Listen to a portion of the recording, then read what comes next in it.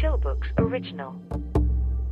Moral Letters to Lucilius, or Letters from a Stoic by Seneca. Translated by Richard M. Gummier.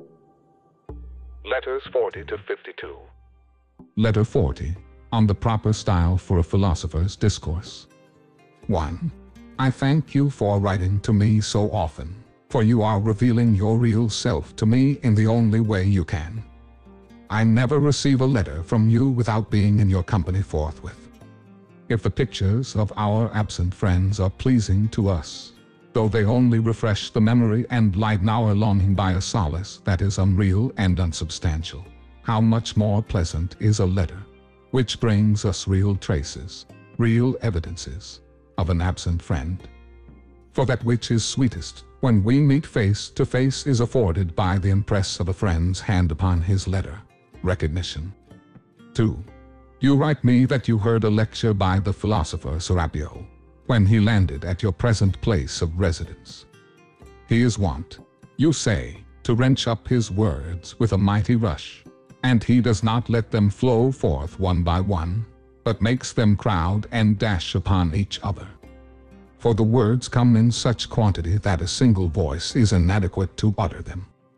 I do not approve of this in a philosopher. His speech, like his life, should be composed, and nothing that rushes headlong and is hurried is well ordered.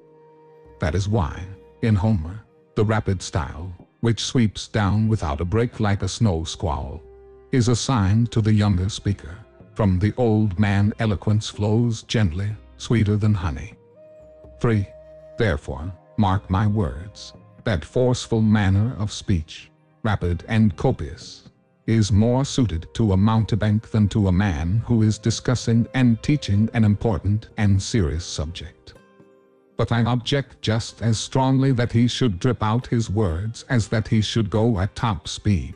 He should neither keep the ear on the stretch, nor deafen it. For the poverty-stricken and thin-spun style also makes the audience less attentive because they are weary of its stammering slowness. Nevertheless, the word which has been long awaited sinks in more easily than the word which flits past us on the wing. Finally, people speak of handing down precepts to their pupils, but one is not handing down that which eludes the grasp. 4.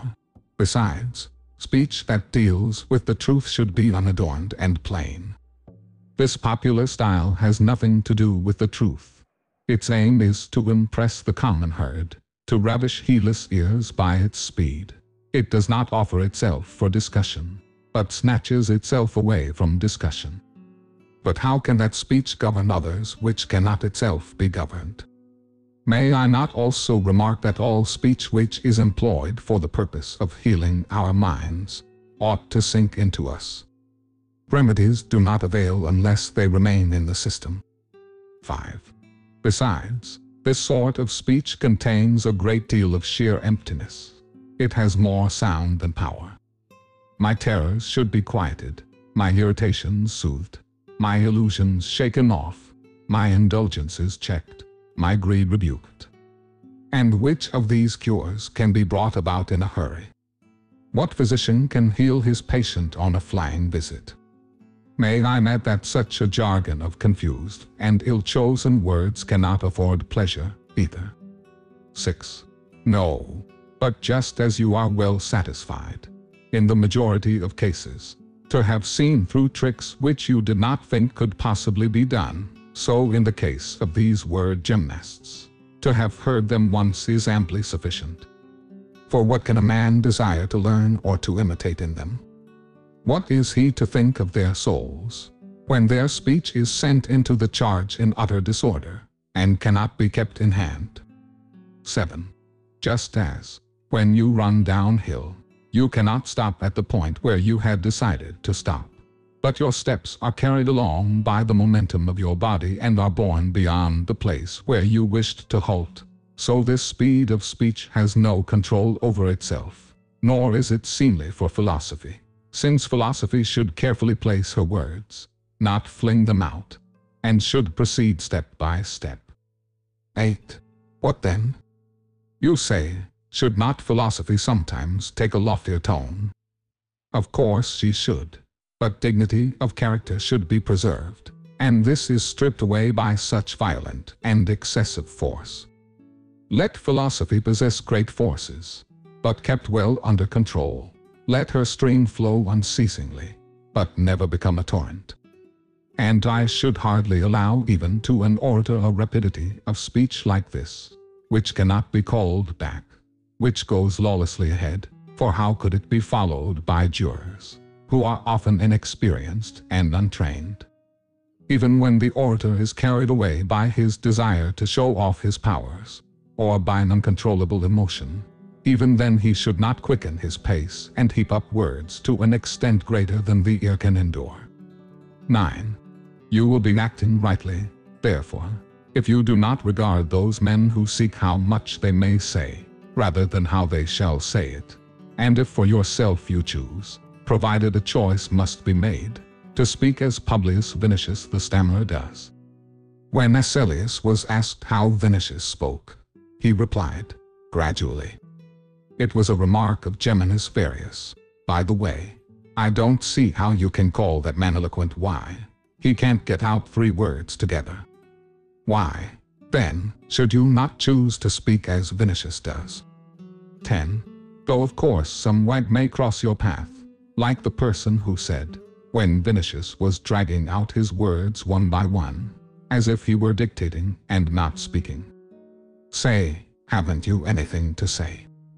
And yet that were the better choice, for the rapidity of Quintus Haterius, the most famous orator of his age, is, in my opinion, to be avoided by a man of sense. Haterius never hesitated, never paused. He made only one start, and only one stop. 11. However, I suppose that certain styles of speech are more or less suitable to nations also. In a Greek you can put up with the unrestrained style, but we Romans, even when writing, have become accustomed to separate our words. And our compatriot Cicero, with whom Roman oratory sprang into prominence, was also a slow pacer. The Roman language is more inclined to take stock of itself, to weigh, and to offer something worth weighing. 12. Fabianus, a man noteworthy because of his life, his knowledge, and, less important than either of these, his eloquence also, used to discuss a subject with dispatch rather than with haste, hence you might call it ease rather than speed. I approve this quality in the wise man, but I do not demand it. Only let his speech proceed unhampered, though I prefer that it should be deliberately uttered rather than spouted. 13. However, I have this further reason for frightening you away from the latter malady, namely, that you could only be successful in practicing this style by losing your sense of modesty. You would have to rub all shame from your countenance, and refuse to hear yourself speak.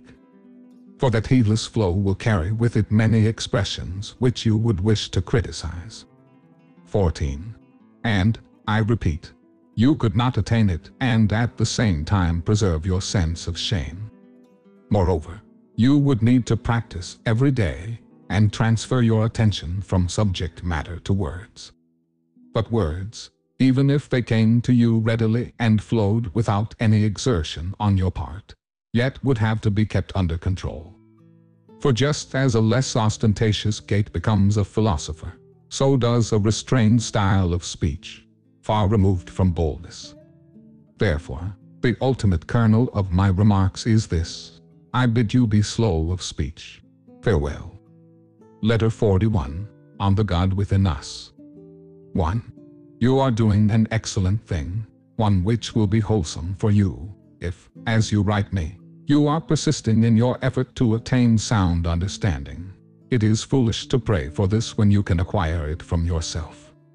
We do not need to uplift our hands towards heaven, or to beg the keeper of a temple to let us approach his idol's ear, as if in this way our prayers were more likely to be heard. God is near you, He is with you, He is within you. 2. This is what I mean, Lucilius. A Holy Spirit indwells within us, one who marks our good and bad deeds, and is our guardian. As we treat this Spirit, so are we treated by it. Indeed, no man can be good without the help of God. Can one rise superior to fortune unless God helps him to rise? He it is that gives noble and upright counsel. In each good man a God doth dwell, but what God know we not. 3. If ever you have come upon a grove that is full of ancient trees which have grown to an unusual height, shutting out a view of the sky by a veil of pleached and intertwining branches, then the loftiness of the forest, the seclusion of the spot, and your marvel at the thick unbroken shade in the midst of the open spaces, will prove to you the presence of deity. Or if a cave, made by the deep crumbling of the rocks, holds up a mountain on its arch, a place not built with hands but hollowed out into such spaciousness by natural causes, your soul will be deeply moved by a certain intimation of the existence of God. We worship the sources of mighty rivers. We erect altars at places where great streams burst suddenly from hidden sources. We adore springs of hot water as divine, and consecrate certain pools because of their dark waters or their immeasurable depth. 4. If you see a man who is unterrified in the midst of dangers, untouched by desires, happy in adversity, peaceful amid the storm, who looks down upon men from a higher plane, and views the gods on a footing of equality, will not a feeling of reverence for him steal over you? Will you not say, this quality is too great and too lofty to be regarded as resembling this petty body in which it dwells? A divine power has descended upon that man. 5. When a soul rises superior to other souls, when it is under control, when it passes through every experience as if it were of small account, when it smiles at our fears and at our prayers, it is stirred by a force from heaven. A thing like this cannot stand upright unless it be propped by the divine. Therefore, a greater part of it abides in that place from whence it came down to earth.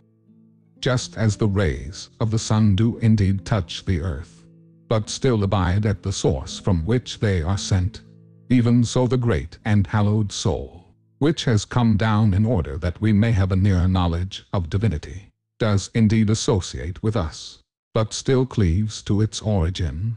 On that source it depends, thither it turns its gaze and strives to go, and it concerns itself with our doings only as a being superior to ourselves. 6. What, then, is such a soul? One which is resplendent with no external good, but only with its own. For what is more foolish than to praise in a man the qualities which come from without? And what is more insane than to marvel at characteristics which may at the next instant be passed on to someone else? A golden bit does not make a better horse. The lion with gilded mane, in process of being trained and forced by weariness to endure the decoration, is sent into the arena in quite a different way from the wild lion whose spirit is unbroken, the latter, indeed, bold in his attack, as nature wished him to be, impressive because of his wild appearance, and it is his glory that none can look upon him without fear, is favored in preference to the other lion, that languid and gilded brute. 7. No man ought to glory except in that which is his own. We praise a vine if it makes the shoots teem with increase, if by its weight it bends to the ground the very poles which hold its fruit. Would any man prefer to this vine one from which golden grapes and golden leaves hang down? In a vine the virtue peculiarly its own is fertility. In man also we should praise that which is his own.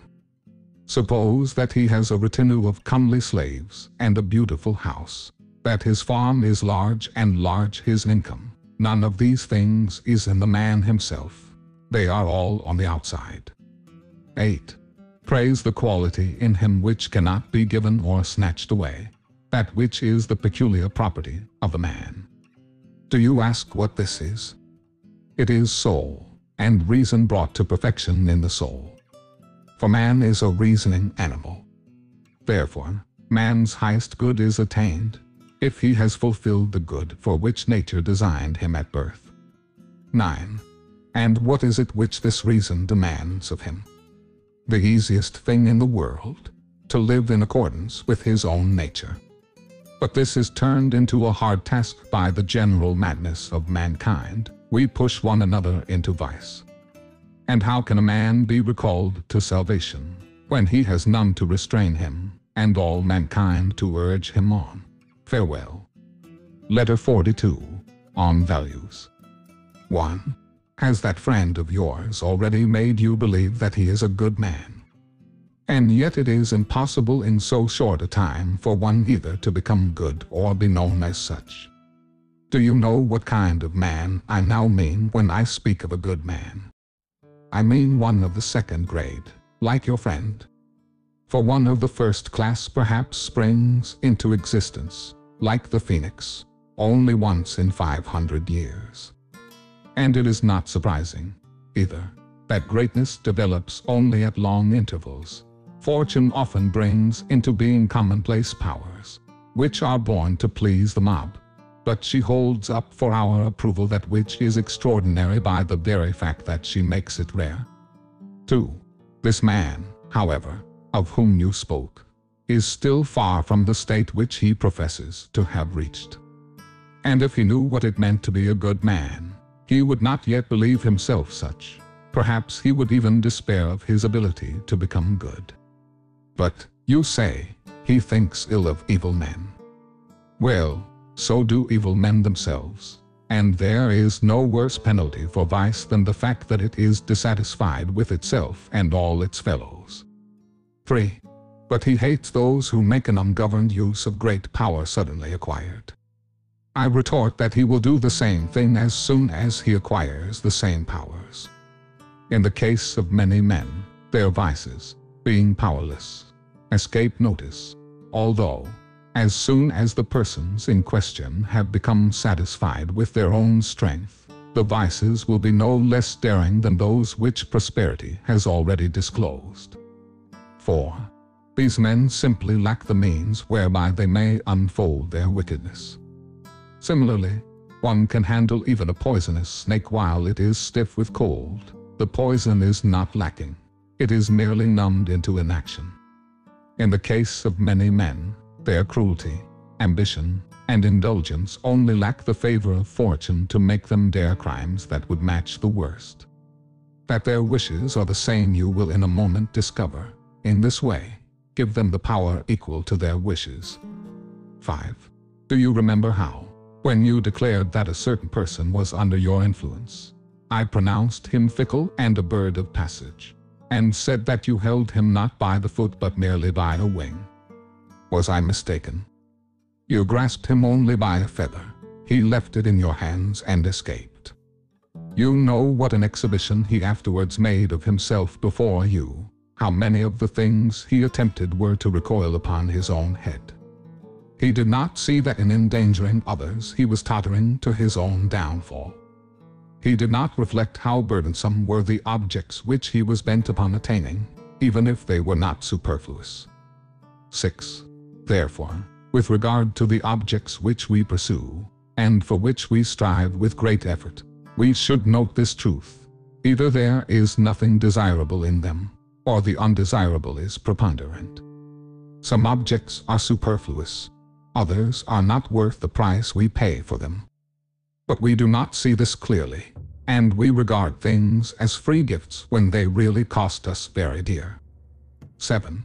Our stupidity may be clearly proved by the fact that we hold that buying refers only to the objects for which we pay cash, and we regard as free gifts the things for which we spend our very selves. These we should refuse to buy, if we were compelled to give in payment for them our houses or some attractive and profitable estate. But we are eager to attain them at the cost of anxiety, of danger, and of lost honor, personal freedom, and time. So true it is that each man regards nothing as cheaper than himself. 8. Let us therefore act, in all our plans and conduct, just as we are accustomed to act whenever we approach a huckster who has certain wares for sale. Let us see how much we must pay for that which we crave. Very often the things that cost nothing cost us the most heavily, I can show you many objects the quest and acquisition of which have wrested freedom from our hands. We should belong to ourselves, if only these things did not belong to us. 9. I would therefore have you reflect thus, not only when it is a question of gain, but also when it is a question of loss. This object is bound to perish. Yes, it was a mere extra. You will live without it just as easily as you have lived before. If you have possessed it for a long time, you lose it after you have had your fill of it. If you have not possessed it long, then you lose it before you have become wedded to it. You will have less money. Yes, and less trouble. 10. Less influence. Yes, and less envy. Look about you and note the things that drive us mad, which we lose with a flood of tears. You will perceive that it is not the loss that troubles us with reference to these things, but a notion of loss. No one feels that they have been lost, but his mind tells him that it has been so. He that owns himself has lost nothing. But how few men are blessed with ownership of self. Farewell. Letter 43. On the relativity of fame. 1. Do you ask how the news reached me, and who informed me that you were entertaining this idea, of which you had said nothing to a single soul? It was that most knowing of persons, gossip. What, you say, am I such a great personage that I can stir up gossip? Now there is no reason why you should measure yourself according to this part of the world. Have regard only to the place where you are dwelling. 2. Any point which rises above adjacent points is great, at the spot where it rises. For greatness is not absolute. Comparison increases it or lessens it. A ship which looms large in the river seems tiny when on the ocean. A rudder which is large for one vessel is small for another. 3. So you in your province are really of importance, though you scorn yourself. Men are asking what you do, how you dine, and how you sleep, and they find out, too.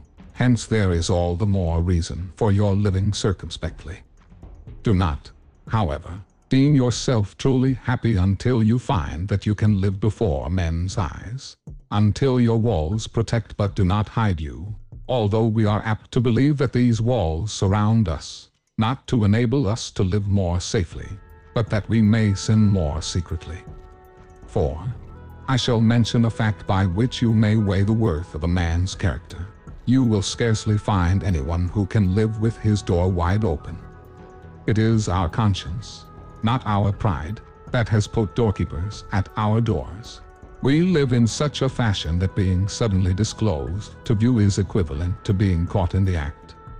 What profits it, however, to hide ourselves away, and to avoid the eyes and ears of men?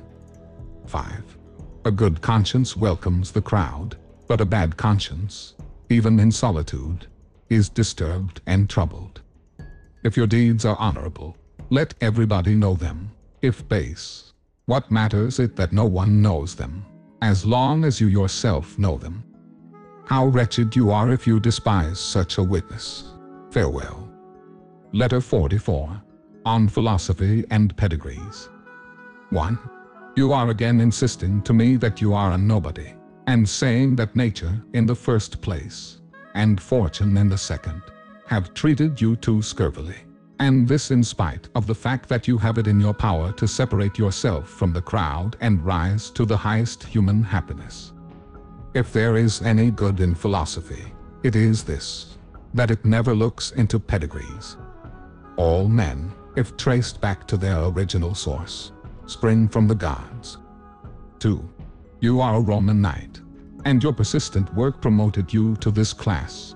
Yet surely there are many to whom the 14 rows are barred. The Senate chamber is not open to all. The army, too, is scrupulous in choosing those whom it admits to toil and danger. But a noble mind is free to all men. According to this test, we may all gain distinction. Philosophy neither rejects nor selects anyone. Its light shines for all. 3. Socrates was no aristocrat.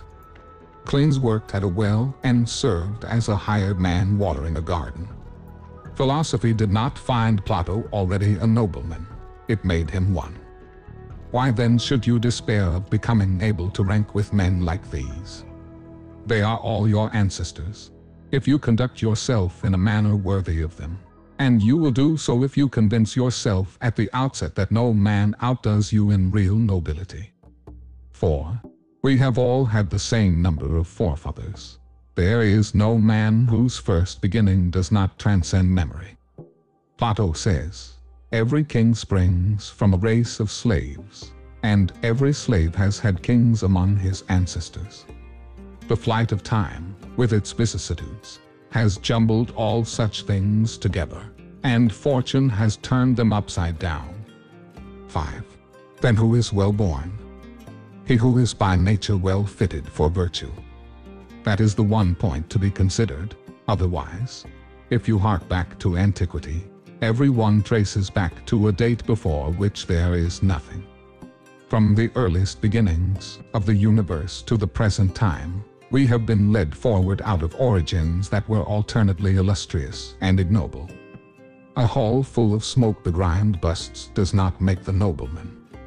No past life has been lived to lend us glory, and that which has existed before us is not ours. The soul alone renders us noble, and it may rise superior to fortune out of any earlier condition, no matter what that condition has been. 6. Suppose, then, that you were not a Roman knight, but a freeman, you might nevertheless by your own efforts come to be the only free man amid a throng of gentlemen. How? You ask. Simply by distinguishing between good and bad things without patterning your opinion from the populace. You should look, not to the source from which these things come, but to the goal towards which they tend. If there is anything that can make life happy, it is good on its own merits, for it cannot degenerate into evil. 7. Where, then, lies the mistake, since all men crave the happy life? It is that they regard the means for producing happiness as happiness itself, and, while seeking happiness, they are really fleeing from it. For although the sum and substance of the happy life is unalloyed freedom from care, and though the secret of such freedom is unshaken confidence, yet men gather together that which causes worry, and, while traveling life's treacherous road, not only have burdens to bear, but even draw burdens to themselves. Hence they recede farther and farther from the achievement of that which they seek. And the more effort they expend, the more they hinder themselves and are set back. This is what happens when you hurry through a maze. The faster you go, the worse you are entangled. Farewell. Letter 45. On sophistical argumentation. 1. You complain that in your part of the world there is a scant supply of books. But it is quality, rather than quantity, that matters. A limited list of reading benefits. A varied assortment serves only for delight. He who would arrive at the appointed end must follow a single road and not wander through many ways. What you suggest is not traveling, it is mere tramping. 2.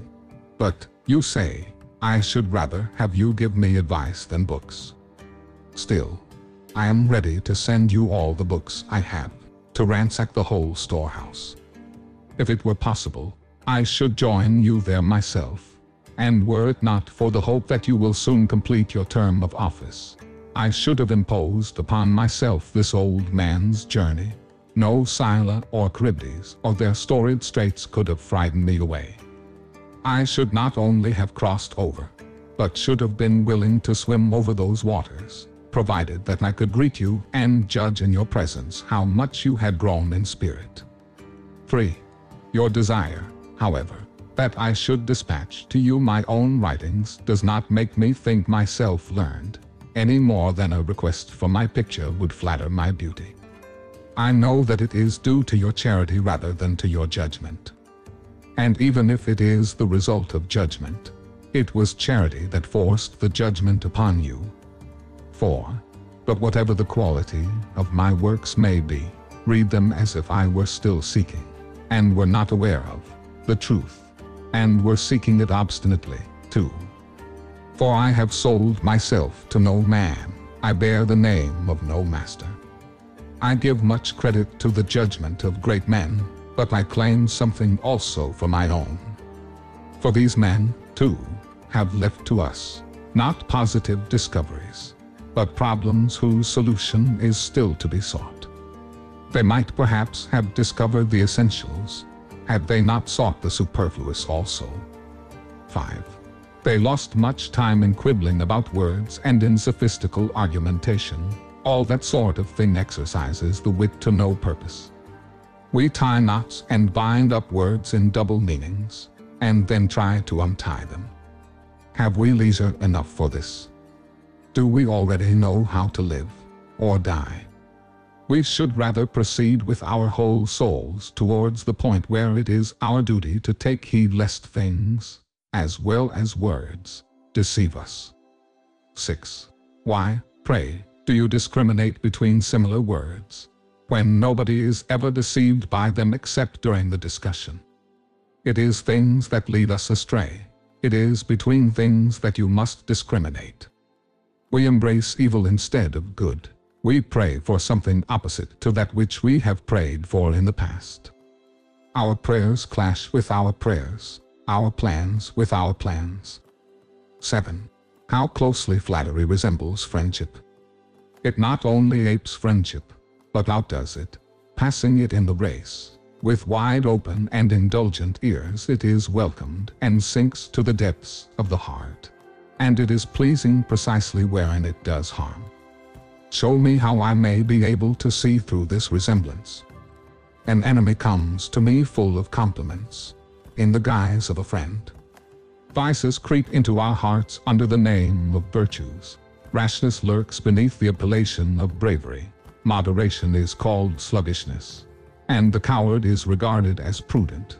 There is great danger if we go astray in these matters. So stamp them with special labels. 8. Then, too, the man who is asked whether he has horns on his head is not such a fool as to feel for them on his forehead, nor again so silly or dense that you can persuade him by means of argumentation, no matter how subtle, that he does not know the facts.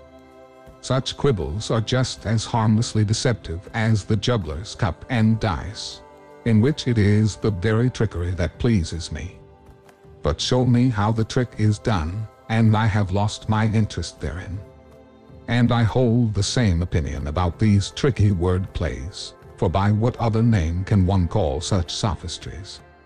Not to know them does no harm, and mastering them does no good. 9.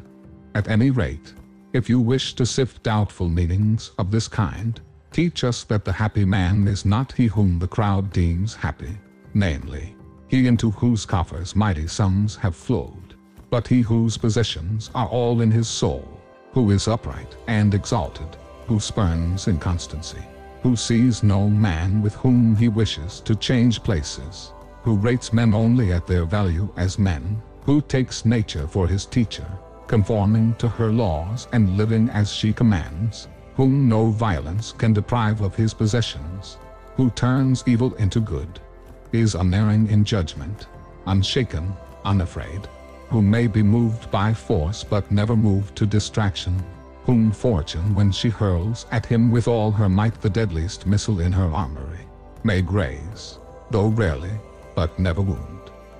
For fortune's other missiles, with which she vanquishes mankind in general, rebound from such a one, like hail which rattles on the roof with no harm to the dweller therein, and then melts away. 10. Why do you bore me with that which you yourself call the liar fallacy, about which so many books have been written? Come now, suppose that my whole life is a lie, prove that to be wrong and, if you are sharp enough, bring that back to the truth.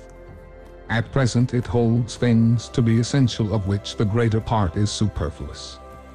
And even that which is not superfluous is of no significance in respect to its power of making one fortunate and blessed.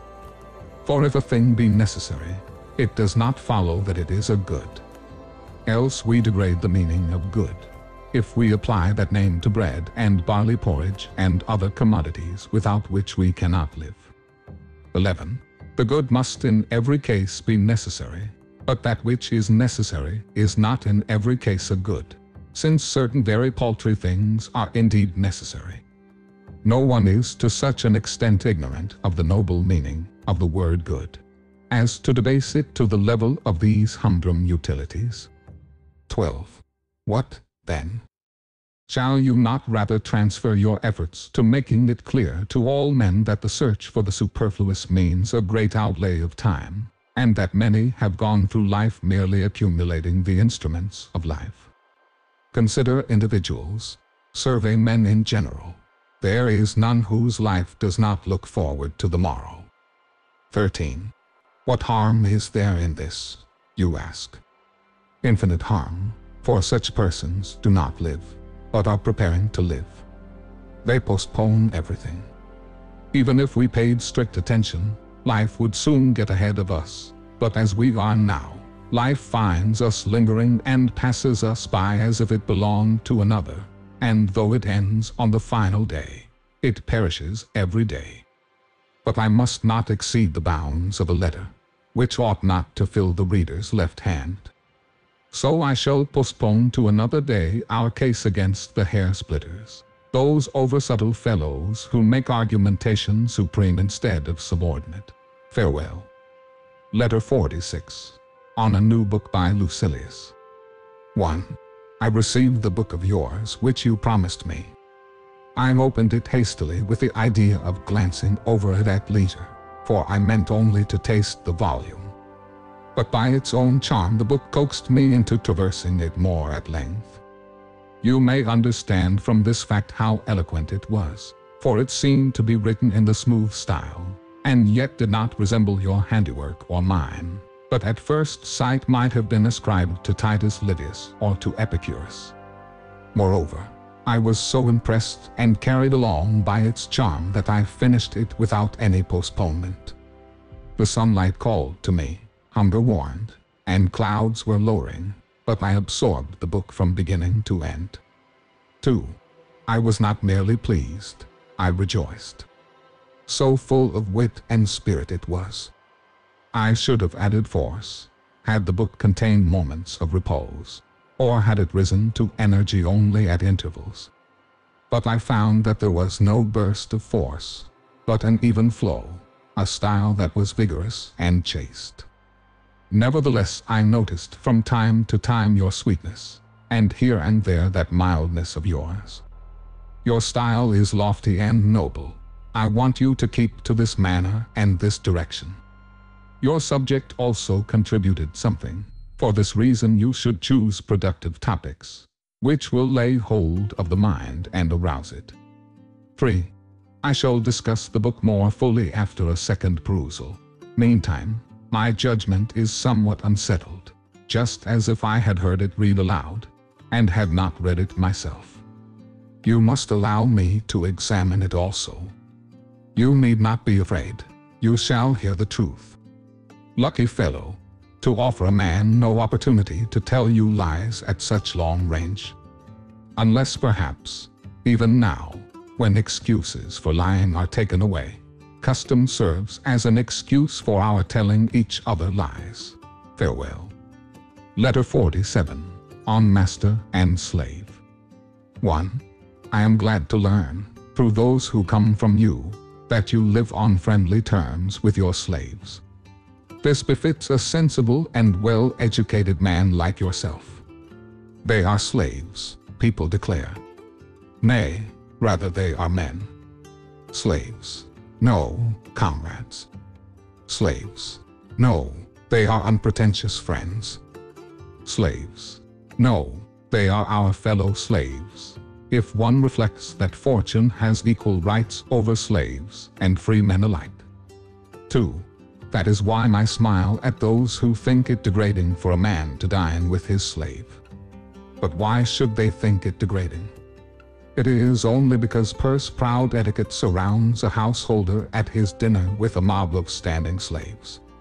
The master eats more than he can hold, and with monstrous greed loads his belly until it is stretched and at length ceases to do the work of a belly, so that he is at greater pains to discharge all the food than he was to stuff it down. 3. All this time the poor slaves may not move their lips, even to speak. The slightest murmur is repressed by the rod, even a chance sound, a cough, a sneeze, or a hiccup, is visited with the lash. There is a grievous penalty for the slightest breach of silence.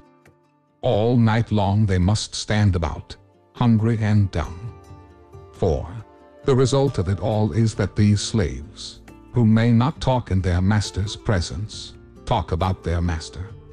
But the slaves of former days, who were permitted to converse not only in their master's presence, but actually with him, whose mouths were not stitched up tight, were ready to bare their necks for their master, to bring upon their own heads any danger that threatened him.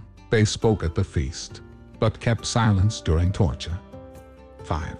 Finally, the saying, in allusion to this same high-handed treatment, becomes current: as many enemies as you have slaves. They are not enemies when we acquire them, we make them enemies. I shall pass over other cruel and inhuman conduct towards them, for we maltreat them, not as if they were men, but as if they were beasts of burden. When we recline at a banquet, one slave mops up the disgorged food, another crouches beneath the table and gathers up the leftovers of the tipsy guests. 6.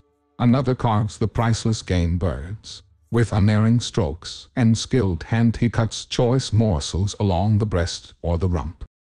Hapless fellow, to live only for the purpose of cutting fat capons correctly, unless, indeed, the other man is still more unhappy than he, who teaches this art for pleasure's sake, rather than he who learns it because he must. 7. Another, who serves the wine, must dress like a woman and wrestle with his advancing years. He cannot get away from his boyhood, he is dragged back to it, and though he has already acquired a soldier's figure, he is kept beardless by having his hair smoothed away or plucked out by the roots, and he must remain awake throughout the night, dividing his time between his master's drunkenness and his lust. In the chamber he must be a man, at the feast a boy. 8. Another, whose duty it is to put a valuation on the guests, must stick to his task, poor fellow, and watch to see whose flattery and whose immodesty, whether of appetite or of language, is to get them an invitation for tomorrow. Think also of the poor purveyors of food, who note their master's tastes with delicate skill, who know what special flavors will sharpen their appetite, what will please their eyes, what new combinations will rouse their cloyed stomachs, what food will excite their loathing through sheer satiety, and what will stir them to hunger on that particular day. With slaves like these the master cannot bear to dine. He would think it beneath his dignity to associate with his slave at the same table. Heaven forfend. But how many masters is he creating in these very men? 9. I have seen standing in the line, before the door of Callistus, the former master of Callistus. I have seen the master himself shut out while others were welcomed, the master who once fastened the for sale ticket on Callistus and put him in the market along with the good-for-nothing slaves. But he has been paid off by that slave who was shuffled into the first lot of those on whom the crier practices his lungs. The slave, too, in his turn has cut his name from the list, and in his turn has adjudged him unfit to enter his house. The master sold Callistus, but how much has Callistus made his master pay for? 10. Kindly remember that he whom you call your slave sprang from the same stock, is smiled upon by the same skies, and on equal terms with yourself breathes, lives, and dies. It is just as possible for you to see in him a free-born man as for him to see in you a slave. As a result of the massacres in Marius's day, many a man of distinguished birth, who was taking the first steps toward senatorial rank by service in the army, was humbled by fortune, one becoming a shepherd, another a caretaker of a country cottage. Despise, then, if you dare, those to whose estate you may at any time descend, even when you are despising them. 11. I do not wish to involve myself in too large a question, and to discuss the treatment of slaves, towards whom we Romans are excessively haughty, cruel, and insulting. But this is the kernel of my advice. Treat your inferiors as you would be treated by your betters. And as often as you reflect how much power you have over a slave, remember that your master has just as much power over you. 12. But I have no master, you say. You are still young, perhaps you will have one. Do you not know at what age Hecuba entered captivity, or Croesus, or the mother of Darius, or Plato, or Diogenes? 13. Associate with your slave on kindly, even on affable, terms. Let him talk with you, plan with you, live with you. I know that at this point all the exquisites will cry out against me in a body. They will say, there is nothing more debasing, more disgraceful, than this. But these are the very persons whom I sometimes surprise kissing the hands of other men's slaves. 14. Do you not see even this, how our ancestors removed from masters everything invidious, and from slaves everything insulting? They called the master father of the household, and the slaves members of the household, a custom which still holds in the mind. They established a holiday on which masters and slaves should eat together, not as the only day for this custom, but as obligatory on that day in any case. They allowed the slaves to attain honors in the household and to pronounce judgment. They held that a household was a miniature commonwealth. 15. Do you mean to say, comes the retort, that I must seat all my slaves at mine own table? No, not any more than that you should invite all free men to it. You are mistaken if you think that I would bar from my table certain slaves whose duties are more humble, as, for example, yonder muleteer or yonder herdsman. I propose to value them according to their character, and not according to their duties. Each man acquires his character for himself, but accident assigns his duties. Invite some to your table because they deserve the honor, and others that they may come to deserve it. For if there is any slavish quality in them as the result of their low associations, it will be shaken off by intercourse with men of gentler breeding. 16. You need not, my dear Lucilius, hunt for friends only in the forum or in the Senate House. If you are careful and attentive, you will find them at home also. Good material often stands idle for want of an artist. Make the experiment, and you will find it so. As he is a fool who, when purchasing a horse, does not consider the animal's points, but merely his saddle and bridle, so he is doubly a fool who values a man from his clothes or from his rank, which indeed is only a robe that clothes us. 17. He is a slave. His soul, however, may be that of a freeman. He is a slave. But shall that stand in his way? Show me a man who is not a slave. One is a slave to lust, another to greed, another to ambition, and all men are slaves to fear. I will name you an ex-consul who is slave to an old hag, a millionaire who is slave to a serving maid. I will show you youths of the noblest birth in serfdom to pantomime players. No servitude is more disgraceful than that which is self-imposed. You should therefore not be deterred by these finicky persons from showing yourself to your slaves as an affable person and not proudly superior to them. They ought to respect you rather than fear you. 18. Some may maintain that I am now offering the liberty cap to slaves in general and toppling down lords from their high estate, because I bid slaves respect their masters instead of fearing them. They say, this is what he plainly means. Slaves are to pay respect as if they were clients or early morning callers. Anyone who holds this opinion forgets that what is enough for a god cannot be too little for a master. Respect means love, and love and fear cannot be mingled. 19. So I hold that you are entirely right in not wishing to be feared by your slaves, and in lashing them merely with the tongue. Only dumb animals need the thumb. That which annoys us does not necessarily injure us, but we are driven into wild rage by our luxurious lives, so that whatever does not answer our whims arouses our anger. 20. We don the temper of kings. For they, too, forgetful alike of their own strength and of other men's weakness, grow white-hot with rage, as if they had received an injury, when they are entirely protected from danger of such injury by their exalted station. They are not unaware that this is true, but by finding fault they seize upon opportunities to do harm. They insist that they have received injuries, in order that they may inflict them. 21. I do not wish to delay you longer, for you need no exhortation. This, among other things, is a mark of good character. It forms its own judgments and abides by them. But badness is fickle and frequently changing, not for the better, but for something different. Farewell. Letter 48. On quibbling as unworthy of the philosopher. 1. In answer to the letter which you wrote me while traveling, a letter as long as the journey itself, I shall reply later. I ought to go into retirement, and consider what sort of advice I should give you.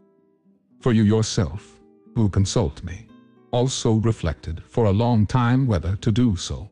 How much more, then, should I myself reflect, since more deliberation is necessary in settling than in propounding a problem.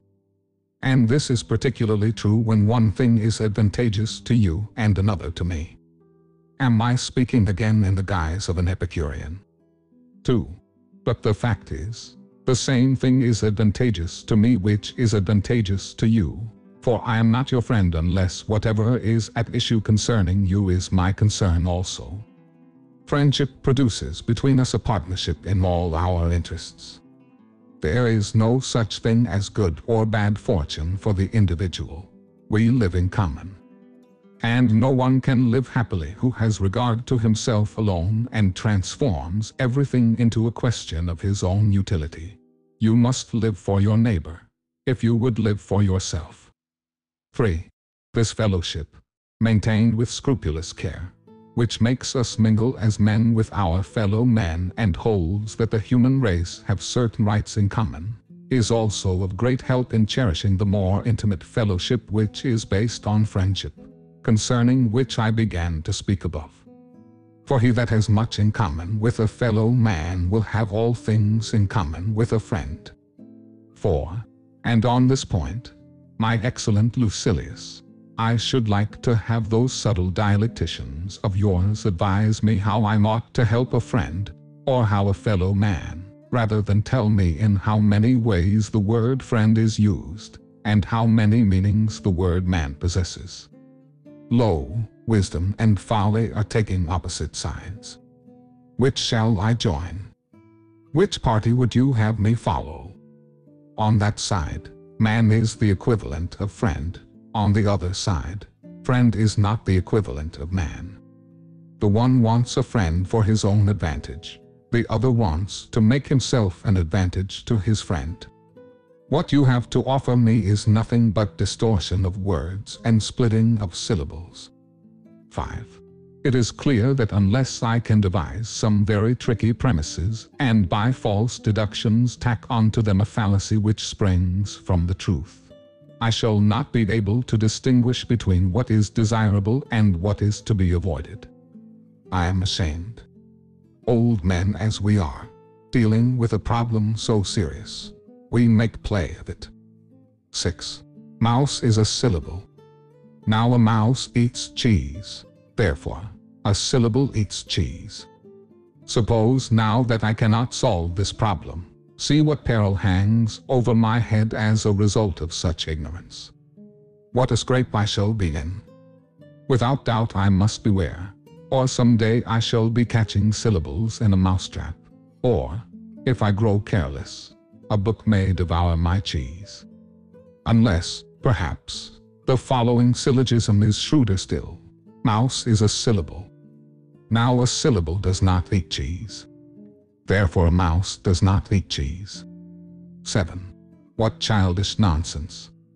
Do we knit our brows over this sort of problem? Do we let our beards grow long for this reason? Is this the matter which we teach with sour and pale faces? Would you really know what philosophy offers to humanity? Philosophy offers counsel. Death calls away one man, and poverty chafes another. A third is worried either by his neighbor's wealth or by his own. So and so is afraid of bad luck. Another desires to get away from his own good fortune. Some are ill-treated by men, others by the gods. 8. Why, then, do you frame for me such games as these? It is no occasion for jest. You are retained as counsel for unhappy mankind. You have promised to help those in peril by sea, those in captivity, the sick and the needy, and those whose heads are under the poor's tax. Whither are you straying? What are you doing? This friend, in whose company you are jesting, is in fear. Help him, and take the noose from about his neck. Men are stretching out imploring hands to you on all sides. Lives ruined and in danger of ruin are begging for some assistance. Men's hopes, men's resources, depend upon you. They ask that you deliver them from all their restlessness, that you reveal to them, scattered and wandering as they are, the clear light of truth. 9. Tell them what nature has made necessary, and what superfluous. Tell them how simple are the laws that she has laid down, how pleasant and unimpeded life is for those who follow these laws, but how bitter and perplexed it is for those who have put their trust in opinion rather than in nature. I should deem your games of logic to be of some avail in relieving men's burdens, if you could first show me what part of these burdens they will relieve. What among these games of yours banishes lust, or controls it? Would that I could say that they were merely of no profit. They are positively harmful. I can make it perfectly clear to you whenever you wish, that a noble spirit when involved in such subtleties is impaired and weakened. 10. I am ashamed to say what weapons they supply to men who are destined to go to war with fortune, and how poorly they equip them. Is this the path to the greatest good? Is philosophy to proceed by such claptrap and by quibbles which would be a disgrace and a reproach even for expounders of the law? For what else is it that you men are doing, when you deliberately ensnare the person to whom you are putting questions, than making it appear that the man has lost his case on a technical error? But just as the judge can reinstate those who have lost a suit in this way, so philosophy has reinstated these victims of quibbling to their former condition. 11. Why do you men abandon your mighty promises, and, after having assured me in high-sounding language that you will permit the glitter of gold to dazzle my eyesight no more than the gleam of the sword, and that I shall, with mighty steadfastness, spurn both that which all men crave and that which all men fear, why do you descend to the ABC of scholastic pedants? What is your answer? Is this the path to heaven? For that is exactly what philosophy promises to me, that I shall be made equal to God. For this I have been summoned, for this purpose have I come. Philosophy, keep your promise. 12. Therefore, my dear Lucilius, withdraw yourself as far as possible from these exceptions and objections of so-called philosophers.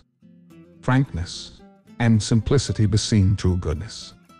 Even if there were many years left to you, you would have had to spend them frugally in order to have enough for the necessary things. But as it is, when your time is so scant, what madness it is to learn superfluous things. Farewell. Letter 49, on the shortness of life. 1.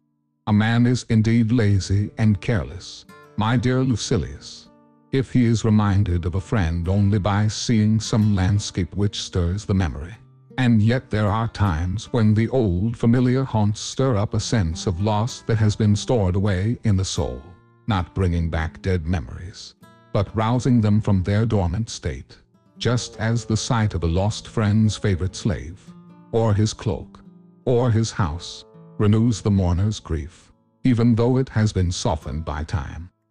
Now, lo and behold, Campania, and especially Naples and your beloved Pompeii, struck me, when I viewed them, with a wonderfully fresh sense of longing for you. You stand in full view before my eyes. I am on the point of parting from you. I see you choking down your tears and resisting without success the emotions that well up at the very moment when you try to check them. I seem to have lost you but a moment ago. For what is not but a moment ago when one begins to use the memory? 2. It was but a moment ago that I sat, as a lad, in the school of the philosopher Sotion, but a moment ago that I began to plead in the courts, but a moment ago that I lost the desire to plead, but a moment ago that I lost the ability. Infinitely swift is the flight of time, as those see more clearly who are looking backwards. For when we are intent on the present, we do not notice it, so gentle is the passage of time's headlong flight. 3. Do you ask the reason for this? All past time is in the same place. It all presents the same aspect to us. It lies together. Everything slips into the same abyss. Besides, an event which in its entirety is of brief compass cannot contain long intervals. The time which we spend in living is but a point, nay, even less than a point. But this point of time, infinitesimal as it is, nature has mocked by making it seem outwardly of longer duration. She has taken one portion thereof and made it infancy, another childhood, another youth, another the gradual slope, so to speak, from youth to old age, and old age itself is still another. How many steps for how short a climb? 4. It was but a moment ago that I saw you off on your journey, and yet this moment ago makes up a goodly share of our existence, which is so brief, we should reflect, that it will soon come to an end altogether. In other years time did not seem to me to go so swiftly. Now, it seems fast beyond belief, perhaps, because I feel that the finish line is moving closer to me, or it may be that I have begun to take heed and reckon up my losses. 5. For this reason I am all the more angry that some men claim the major portion of this time for superfluous things, time which, no matter how carefully it is guarded, cannot suffice even for necessary things. Cicero declared that if the number of his days were doubled, he should not have time to read the lyric poets. And you may rate the dialecticians in the same class, but they are foolish in a more melancholy way. The lyric poets are avowedly frivolous, but the dialecticians believe that they are themselves engaged upon serious business. 6. I do not deny that one must cast a glance at dialectic, but it ought to be a mere glance, a sort of greeting from the threshold, merely that one may not be deceived, or judge these pursuits to contain any hidden matters of great worth. Why do you torment yourself and lose weight over some problem which it is more clever to have scorned than to solve? When a soldier is undisturbed and traveling at his ease, he can hunt for trifles along his way, but when the enemy is closing in on the rear, and a command is given to quicken the pace, necessity makes him throw away everything which he picked up in moments of peace and leisure. 7. I have no time to investigate disputed inflections of words, or to try my cunning upon them.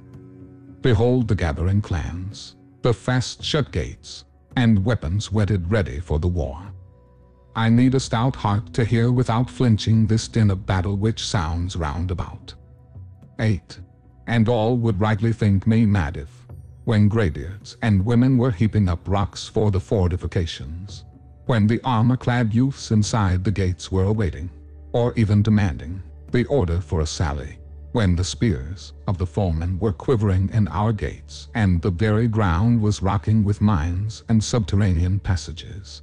I say, they would rightly think me mad if I were to sit idle, putting such petty posers as this. What you have not lost, you have. But you have not lost any horns. Therefore, you have horns, or other tricks constructed after the model of this piece of sheer silliness. 9. And yet I may well seem in your eyes no less mad, if I spend my energies on that sort of thing, for even now I am in a state of siege. And yet, in the former case it would be merely a peril from the outside that threatened me, and a wall that sundered me from the foe. As it is now, death-dealing perils are in my very presence. I have no time for such nonsense. A mighty undertaking is on my hands.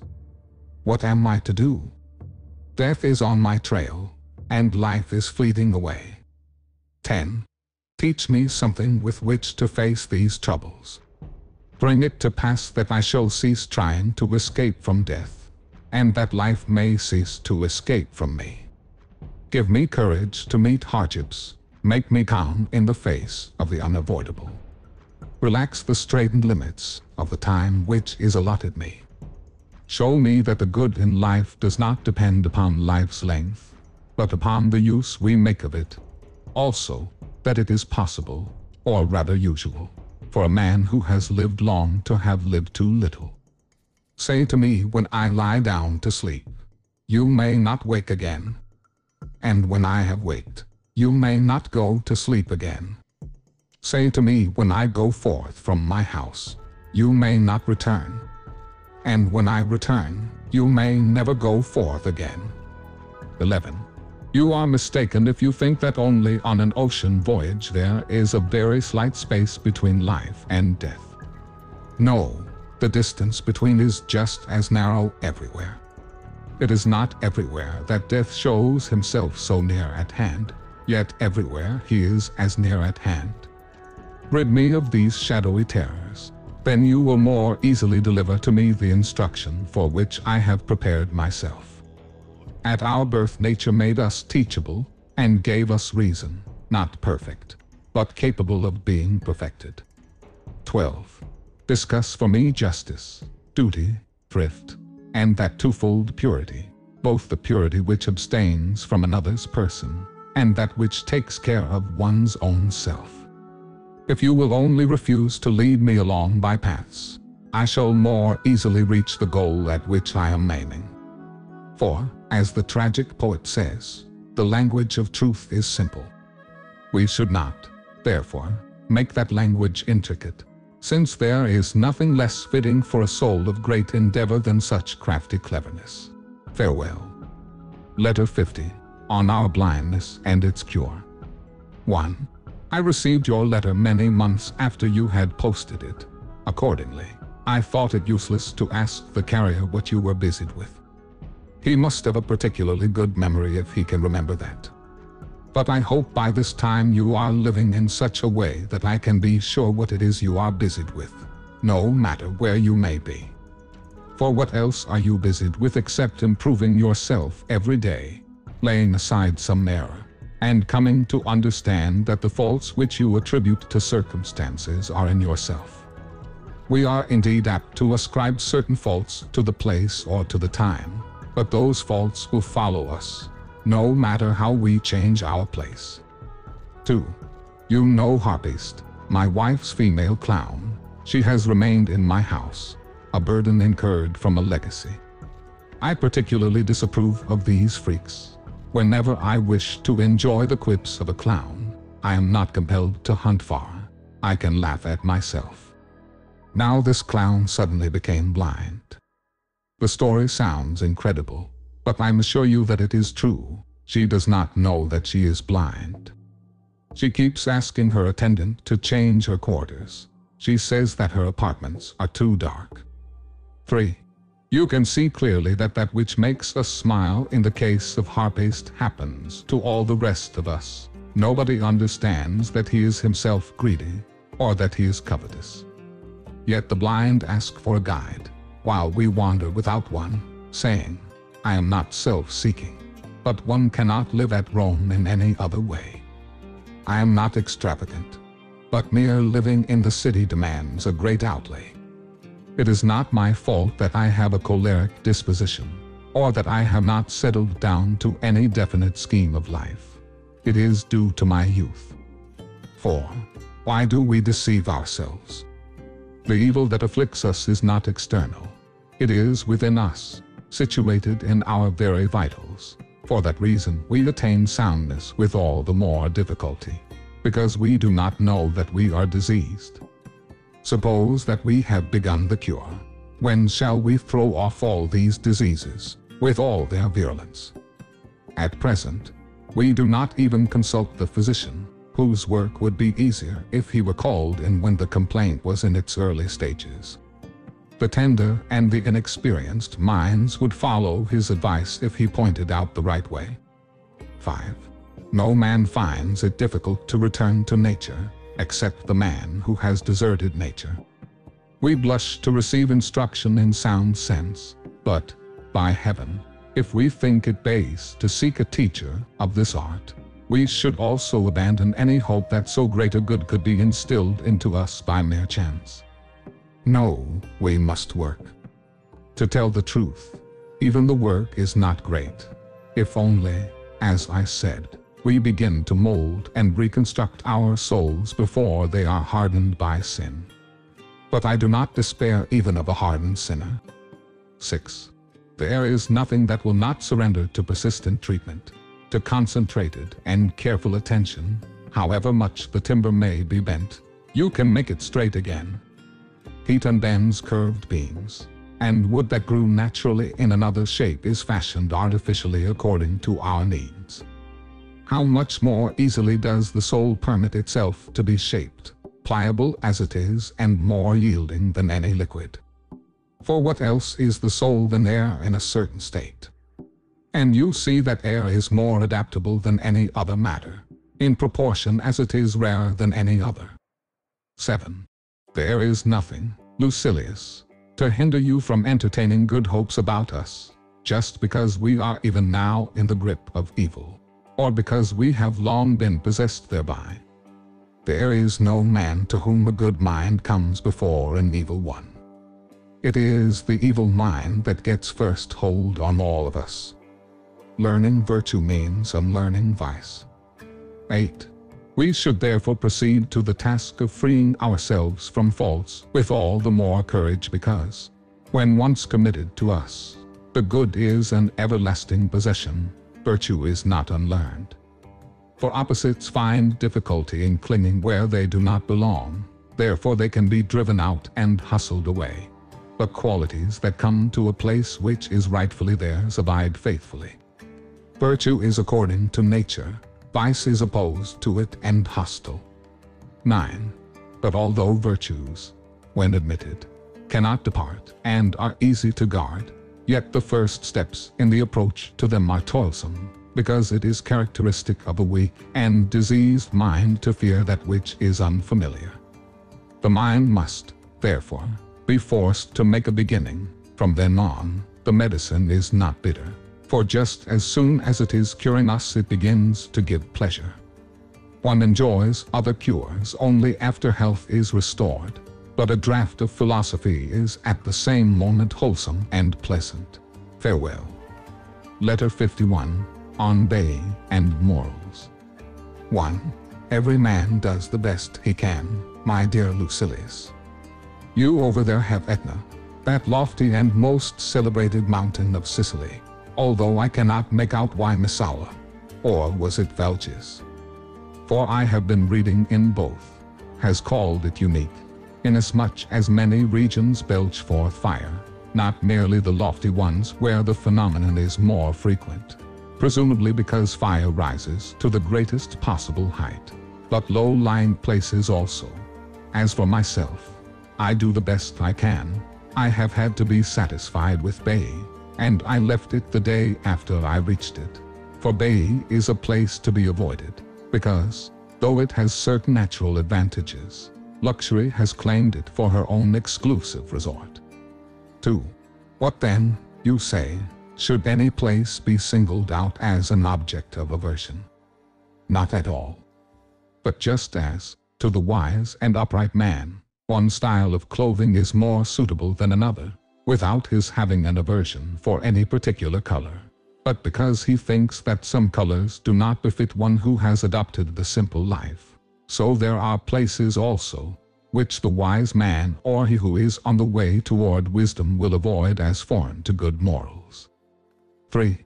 Therefore, if he is contemplating withdrawal from the world, he will not select Canopus, although Canopus does not keep any man from living simply, nor Bay either, for both places have begun to be resorts of vice. At Canopus luxury pampers itself to the utmost degree, at Bay it is even more lax, as if the place itself demanded a certain amount of license. 4. We ought to select abodes which are wholesome not only for the body but also for the character. Just as I do not care to live in a place of torture, neither do I care to live in a cafe. To witness persons wandering drunk along the beach, the riotous reveling of sailing parties, the lakes a-din with choral song, and all the other ways in which luxury, when it is, so to speak, released from the restraints of law not merely sins, but blazons its sins abroad, why must I witness all this? 5. We ought to see to it that we flee to the greatest possible distance from provocations to vice. We should toughen our minds, and remove them far from the allurements of pleasure. A single winter relaxed Hannibal's fiber. His pampering in Campania took the vigor out of that hero who had triumphed over alpine snows. He conquered with his weapons, but was conquered by his vices. 6.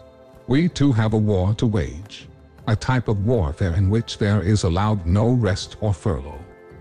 To be conquered, in the first place, are pleasures, which, as you see, have carried off even the sternest characters. If a man has once understood how great is the task which he has entered upon, he will see that there must be no dainty or effeminate conduct. What have I to do with those hot baths or with the sweating room where they shut in the dry steam which is to drain your strength? Perspiration should flow only after toil. 7. Suppose we do what Hannibal did, check the course of events, give up the war, and give over our bodies to be coddled. Everyone would rightly blame us for our untimely sloth, a thing fraught with peril even for the victor, to say nothing of one who is only on the way to victory. And we have even less right to do this than those followers of the Carthaginian flag, for our danger is greater than theirs if we slacken, and our toil is greater than theirs even if we press ahead. 8. Fortune is fighting against me, and I shall not carry out her commands. I refuse to submit to the yoke. Nay, rather, I shake off the yoke that is upon me, an act which demands even greater courage. The soul is not to be pampered. Surrendering to pleasure means also surrendering to pain, surrendering to toil, surrendering to poverty. Both ambition and anger will wish to have the same rights over me as pleasure, and I shall be torn asunder, or rather pulled to pieces, amid all these conflicting passions. 9. I have set freedom before mine eyes, and I am striving for that reward. And what is freedom, you ask? It means not being a slave to any circumstance, to any constraint, to any chance. It means compelling fortune to enter the lists on equal terms. And on the day when I know that I have the upper hand, her power will be naught. When I have death in mine own control, shall I take orders from her? 10. Therefore, a man occupied with such reflections should choose an austere and pure dwelling place. The spirit is weakened by surroundings that are too pleasant, and without a doubt one's place of residence can contribute towards impairing its vigor. Animals whose hoofs are hardened on rough ground can travel any road, but when they are fattened on soft marshy meadows their hoofs are soon worn out. The bravest soldier comes from rock-ribbed regions, but the town-bred and the home-bred are sluggish in action. The hand which turns from the plow to the sword never objects to toil, but your sleek and well-dressed dandy quails at the first cloud of dust. 11. Being trained in a rugged country strengthens the character and fits it for great undertakings. It was more honorable in Scipio to spend his exile at Liternum than at Baiae. His downfall did not need a setting so effeminate.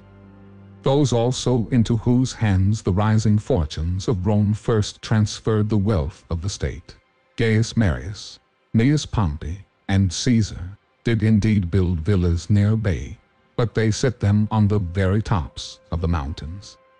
This seemed more soldier-like, to look down from a lofty height upon lands spread far and wide below.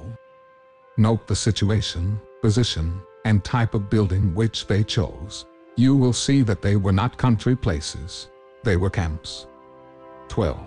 Do you suppose that Cato would ever have dwelt in a pleasure palace, that he might count the lewd women as they sailed past, the many kinds of barges painted in all sorts of colors, the roses which were wafted about the lake, or that he might listen to the nocturnal brawls of serenaders?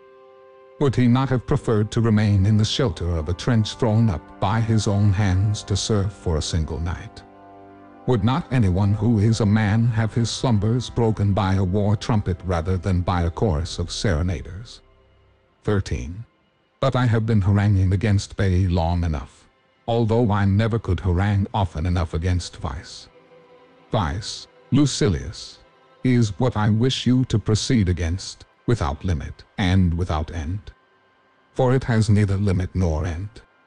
If any vice rend your heart, cast it away from you, and if you cannot be rid of it in any other way, pluck out your heart also. Above all, drive pleasures from your sight.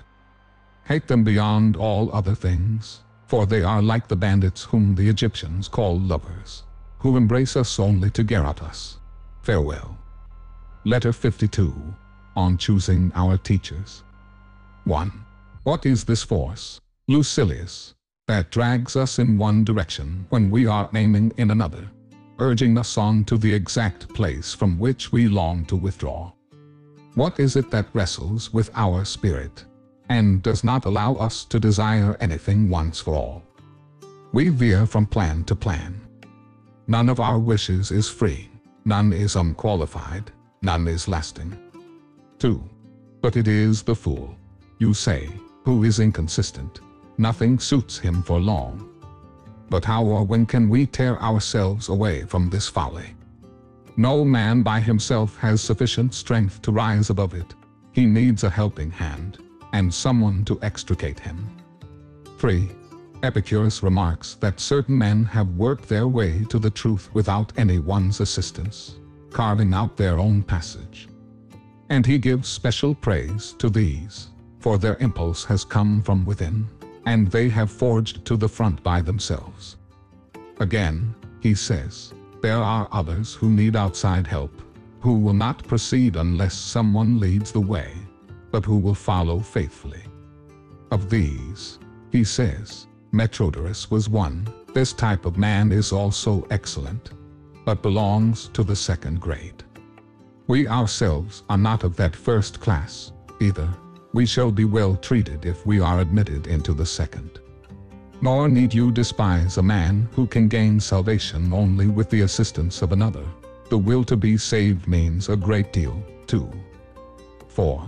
You will find still another class of man, and a class not to be despised, who can be forced and driven into righteousness, who do not need a guide as much as they require someone to encourage and, as it were, to force them along. This is the third variety. If you ask me for a man of this pattern also, Epicurus tells us that Hermarchus was such. And of the two last named classes, he is more ready to congratulate the one, but he feels more respect for the other, for although both reached the same goal, it is a greater credit to have brought about the same result with the more difficult material upon which to work. 5. Suppose that two buildings have been erected, unlike as to their foundations, but equal in height and in grandeur.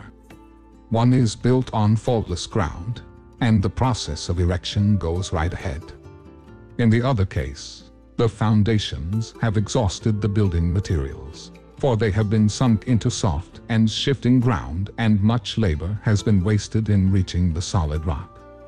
As one looks at both of them, one sees clearly what progress the former has made, but the larger and more difficult part of the latter is hidden.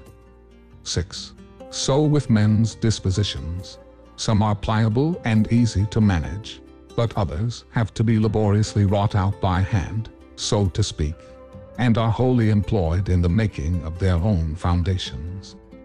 I should accordingly deem more fortunate the man who has never had any trouble with himself, but the other, I feel, has deserved better of himself, who has won a victory over the meanness of his own nature, and has not gently led himself, but has wrestled his way to wisdom. 7. You may be sure that this refractory nature, which demands much toil, has been implanted in us. There are obstacles in our path, so let us fight, and call to our assistance some helpers. Whom, you say, shall I call upon? Shall it be this man or that? There is another choice also open to you. You may go to the ancients, for they have the time to help you. We can get assistance not only from the living, but from those of the past. 8. Let us choose, however, from among the living, not men who pour forth their words with the greatest glibness, turning out commonplaces and holding, as it were, their own little private exhibitions. Not these, I say, but men who teach us by their lives, men who tell us what we ought to do and then prove it by practice, who show us what we should avoid, and then are never caught doing that which they have ordered us to avoid. Choose as a guide one whom you will admire more when you see him act than when you hear him speak. 9. Of course, I would not prevent you from listening also to those philosophers who are wont to hold public meetings and discussions, provided they appear before the people for the express purpose of improving themselves and others, and do not practice their profession for the sake of self-seeking. For what is baser than philosophy courting applause? Does the sick man praise the surgeon while he is operating? 10. In silence and with reverent awe submit to the cure. Even though you cry applause, I shall listen to your cries as if you were groaning when your sores were touched. Do you wish to bear witness that you are attentive, that you are stirred by the grandeur of the subject? You may do this at the proper time. I shall of course allow you to pass judgment and cast a vote as to the better course. Pythagoras made his pupils keep silence for 5 years. Do you think that they had the right on that account to break out immediately into applause? 11. How mad is he who leaves the lecture room in a happy frame of mind simply because of applause from the ignorant? Why do you take pleasure in being praised by men whom you yourself cannot praise? Fabianus used to give popular talks, but his audience listened with self-control. Occasionally a loud shout of praise would burst forth, but it was prompted by the greatness of his subject, and not by the sound of oratory that slipped forth pleasantly and softly. 12. There should be a difference between the applause of the theater and the applause of the school, and there is a certain decency even in bestowing praise. If you mark them carefully, all acts are always significant, and you can gauge character by even the most trifling signs. The lecherous man is revealed by his gait, by a movement of the hand, sometimes by a single answer, by his touching his head with a finger, by the shifting of his eye. The scamp is shown up by his laugh, the madman by his face and general appearance. These qualities become known by certain marks, but you can tell the character of every man when you see how he gives and receives praise. 13. The philosopher's audience, from this corner and that, stretch forth admiring hands, and sometimes the adoring crowd almost hang over the lecturer's head. But if you really understand, that is not praise, it is merely applause. These outcries should be left for the arts which aim to please the crowd. Let philosophy be worshipped in silence. 14. Young men, indeed, must sometimes have free play to follow their impulses. But it should only be at times when they act from impulse, and when they cannot force themselves to be silent. Such praise as that gives a certain kind of encouragement to the hearers themselves, and acts as a spur to the youthful mind. But let them be roused to the matter, and not to the style, otherwise, eloquence does them harm, making them enamored of itself, and not of the subject. 15. I shall postpone this topic for the present. It demands a long and special investigation, to show how the public should be addressed, what indulgences should be allowed to a speaker on a public occasion, and what should be allowed to the crowd itself in the presence of the speaker. There can be no doubt that philosophy has suffered a loss, now that she has exposed her charms for sale. But she can still be viewed in her sanctuary, if her exhibitor is a priest and not a peddler. Farewell.